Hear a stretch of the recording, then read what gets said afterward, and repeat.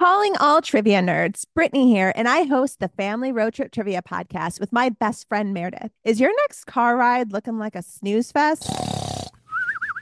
We've got the cure. 3 rounds of awesome trivia every week. Harry Potter, Disney, science, sports, you name it. No more silent car troubles. The Family Road Trip Trivia podcast. Connect, laugh, and learn with your kids, big and small. New episodes every week wherever you get your podcasts. Search for the Family Road Trip Trivia Podcast.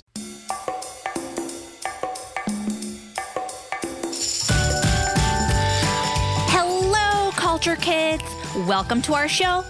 We are a family podcast dedicated to empowering a generation of kind and empathetic creators and citizens of the world. Join us today as we visit Cape Town, South Africa with our guest, Elsha Baster from Cape Town Culinary Tours. Hello, Culture Kids. Welcome to the show. My name is Asher, and I am your host along with my mom, Kristen. Cape Town Culinary Tours explores the city of Cape Town, one bite at a time. Climb aboard, and here is your ticket to the Culture Train. Hurry! Come grab a seat. Choo-choo!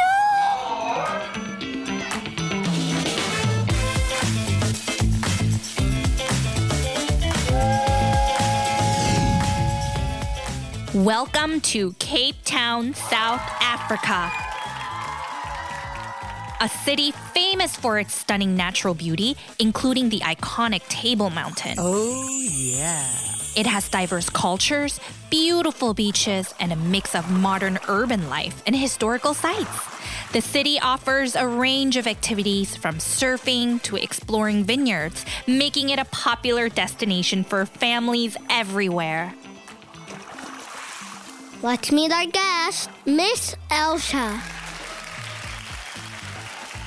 It's a pleasure to have you on the show. Hey, Asher. Hey, Culture Kids and Kristen. Thanks for having me. Can you tell us about yourself? Of course. My name is Elsha Baster. I grew up in Johannesburg. I moved around in South Africa quite a lot, so I know a lot about South Africa. So I made Cape Town my home about 7 years ago. It's been my home. I live here with my husband. I've got 2 dogs. And yeah. Cool. Can you tell us more about Cape Town and how it was founded? So Cape Town is very special because obviously we have people that has lived in South Africa for thousands of years, which we also know as the Khoi and the San people. And then about 330 odd years ago, we had the Dutch arrived, which was in 1652, which was a gentleman named Jan van Riebeeck. And he was quite the adventurer and traveler. And he found Cape Town, which was then known as the Cape of Storms. Why? Because it's so stormy? Yeah, because it was so stormy trying to get into Cape Town. And he made Cape Town the fresh water supply stop for a lot of the other travelers that came by. So over the course of the next 300 years, we had the Dutch and the British kind of fight over who wanted Cape Town. During that period, we obviously founded more north parts of South Africa, which we knew as Pretoria or Johannesburg, and they became big capitals.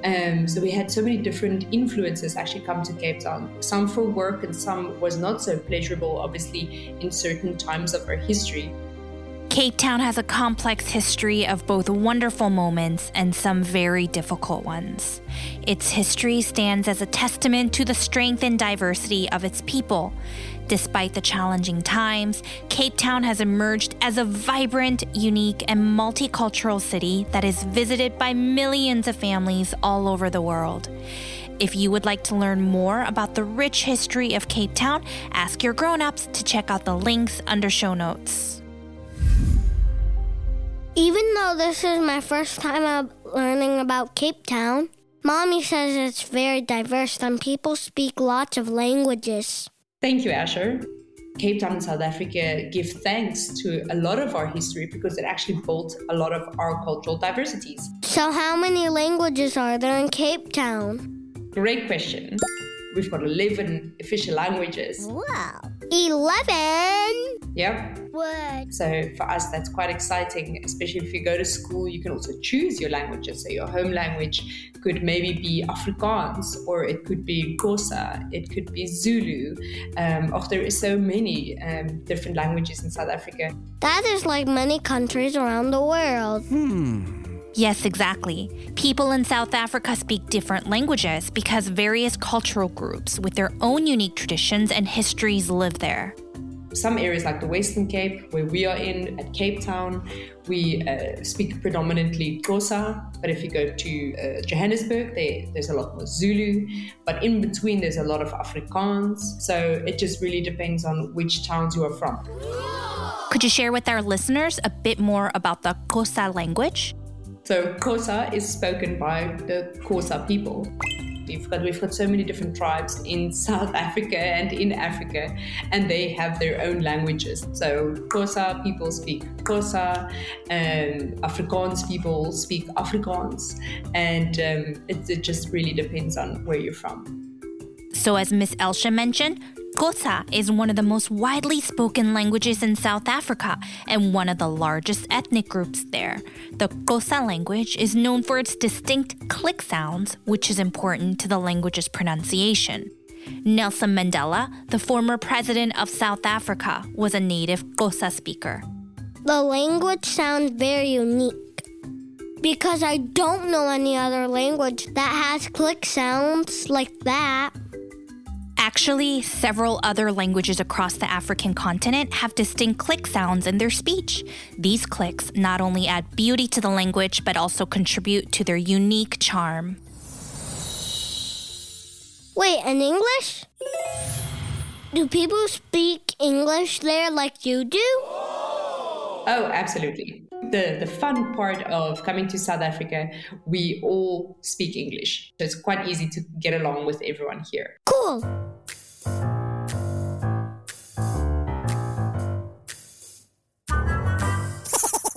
So here at Culture Kids, we love learning about food from different countries because it always brings people together. Hooray! I mean, everybody loves good food.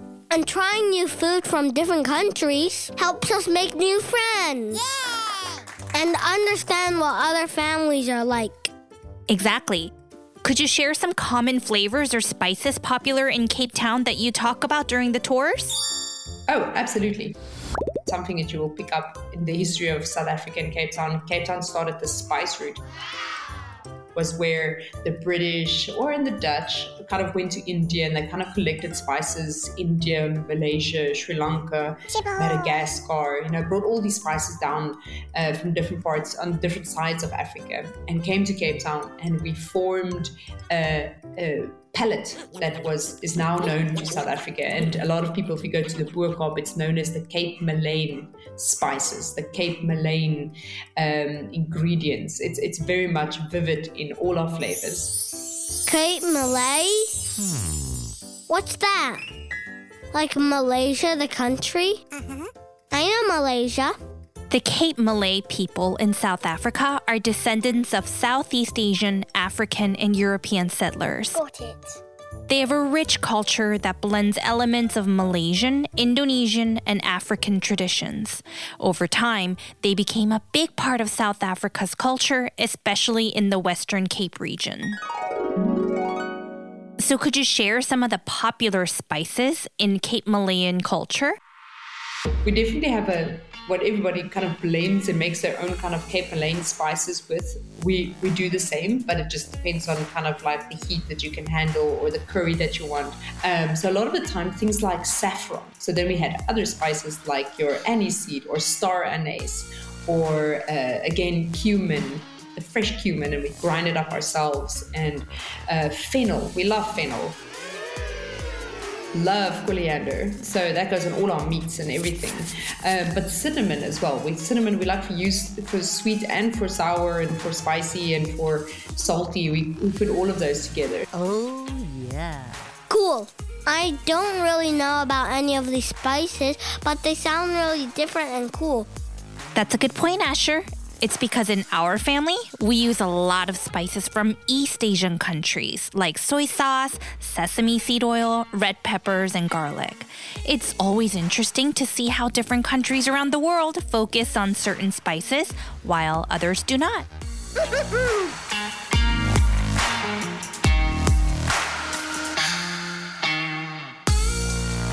Could you tell us about some of your favorite dishes that you'd like to share during your tours? Yeah, absolutely. So I don't know how it happened in history, but we've got a lot of food that starts with the letter B. So my favorite on all the tours, we have it on every tour, is bobotie. Bobotie, B-O-B-O-T-I-E. What is it like? It's almost what a lot of people would know as maybe a shepherd's pie or a sloppy joe. So many of our food and dishes comes from different cultures. And this dish is one of our oldest. I mean, this was first found in a 1600s cookbook and then again in a 1700s Dutch cookbook. Wow. But the base of bobotie and a lot of our flavors is all known as Cape Malay. And that's made with ground beef. For many years ago, not everybody could afford beef. So a lot of people used a lot of vegetarian ingredients. So anything from lentils to chickpeas to potatoes. So depending on what you had available to you, you made this dish. Sounds warm and hearty. It really does. Definitely sounds like something I would love to eat. We've got the other B, which is boerewors, which is almost like a sausage, but it's known as like bratwurst. So if you go to Germany, they've got something very similar, but ours is made from ground beef with a lot of cardamom, yes, but also pepper and salt and it's beautiful flavors with this ground beef into the sausage. So both dishes you shared start with the letter B. Are there any other B dishes? We've got bunny chow. Bunny chow is the kids' favorite. Bunny chow is basically a loaf of bread that is hollowed out and stuffed with lamb or beef curry or vegetable curry. It's very fun with your coleslaw salad on the side. That kind of sounds like a dumpling, but easier to make. Exactly. Bunny chow, so cute. An awesome dish called chakalaka. Chakalaka basically means all together, and that is anything from green peppers to onions to carrots, and then we put a little bit of heat and spices in there to kind of add to the flavor. Yummy, yummy, yummy. Everything you described sounds delicious and also a unique blend of many flavors that are complex and the result of lots of different cultures living there.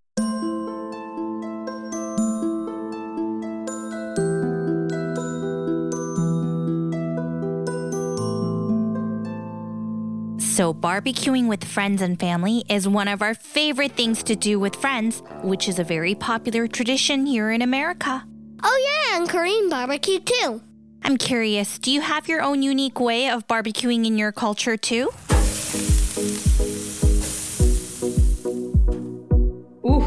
There is definitely a few, but then I would kind of have to hammer on one, which is our South African braai. So braai is like barbecue for you guys, because it's not just the method of cooking the meat, it's also the community that we create in that specific day or at that specific event.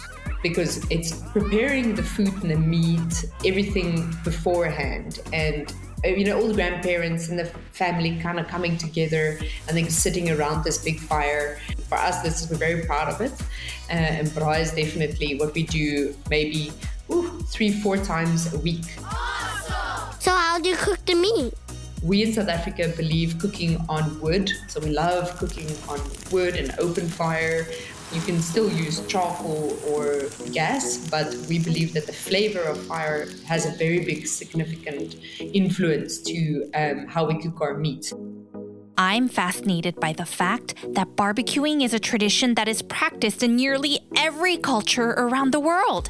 Despite the differences in cooking methods, the purpose of barbecues remain the same across all cultures, and it's to bring the community together.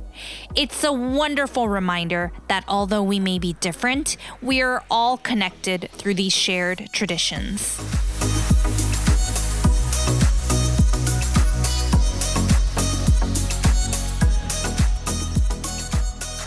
Okay, so it's finally time to learn about what Asher has been waiting for this whole time. Desserts! And just in case you didn't catch that, Asher meant to say dessert with 2 S's. So could you tell us about some popular desserts that you share during your tours? One of our favorite donuts, which is called a Cuisine, with kind of chai spice inside. It's the easiest dessert to make. And the joy of it, you can eat many. You don't have to worry about it's too much sugar. You can have 5 and it's still okay with your mom. Wow. 2 sisters. Sounds like a very fancy donut. Yes, yeah. So Cousisters, again, is one of the easiest donuts, I would say, to make. And you need the basic ingredients, which is your flour, your yeast, which I like to add a bit to just make it a little bit more fluffy, and then water. So adding a bit of cinnamon, your star anise. Again, if you look at your spice chai kind of flavors, you can kind of add that in there as well. You let it rest a little bit, obviously, because you want it to get as fluffy as possible, like a bread. And then you get your oil to a nice hot temperature, not too hot. And then you just make really nice, either like round little balls, or we like to make them a little bit more like almost like an almond shape. But balls? There's no hole in the middle? That is a big thing to note. There is no hole in this donut. And then you dip it into your hot oil. Immediately they will puff up. As soon as it turns brown, you take it off, let it cool down, roll it into your syrup and your coconut shavings, and voila. This sounds so yummy. Sounds similar to how you would make a donut here in America too, except for the fancy and colorful spices. I think we have time to learn about one more dessert. Could you share another important one? South Africa is known for something called malva pudding, but it's a sponge cake which is then drowned in butter and brown sugar syrup, and then afterwards we just add some custard. Stop it! Malva? What is malva? Malva is also, if you look at the plant called Malva pelargonium, it grows indigenously on our mountains. And we used to actually infuse our cakes with these flowers, and it gave that beautiful rose geranium malva flavor to it. And then we got the name malva pudding. Thank you for explaining that. So it's a leafy plant with pretty pink or purple flowers. I guess the plant does look sweet. And grown-ups, you can check out our Instagram page at Culture Kids Media for some photos of these delicious desserts along with images of the malva plant.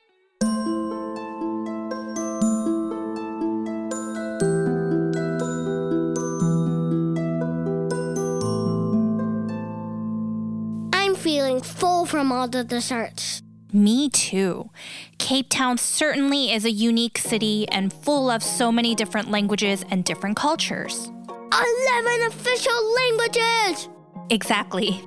It definitely is a reminder that there's not just one South African culture. Yeah, that is a very valid thing to say. There's different tribes and there is many different cultures, but there is no just one culture. It is what makes us so unique. It's maybe what makes us so controversial locally, but also internationally. But definitely our food is a melting pot of so many parts of the world. Thank you so much for sharing. Thank you, Miss Elsha. Before we end our episode, is there anything else you'd like to share with our listeners? Yeah, for all the grown-ups out there, definitely come visit us in Cape Town. We are Cape Town Culinary Tours, and we look forward to showing you the foodie side of Cape Town. And our website is www.capetownculinarytours.com. Our Instagram handle is ct.culinary. Facebook page is just at Cape Town Culinary. Thank you again for being on our show. We hope to see you soon. Asher, Kristen, thank you so much. I will chat to you guys again soon. All aboard!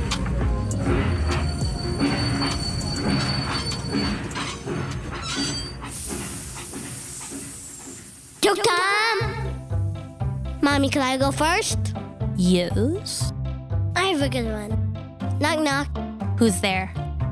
Broccoli. Broccoli who? Broccoli doesn't have a last name, you silly.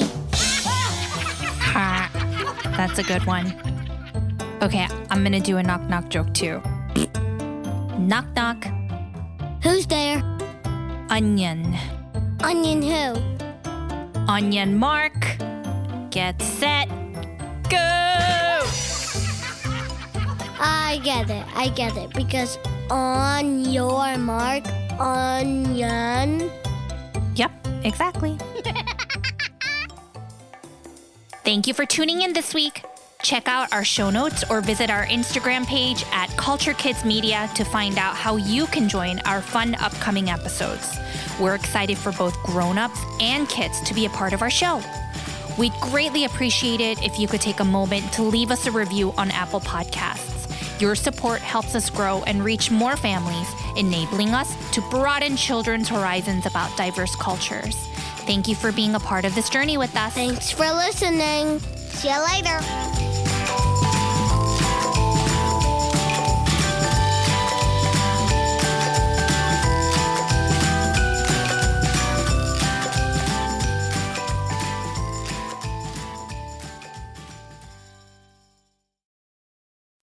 Have you ever wished that you had a direct line to your pediatrician to ask all the questions that constantly crop up while parenting? We sure have.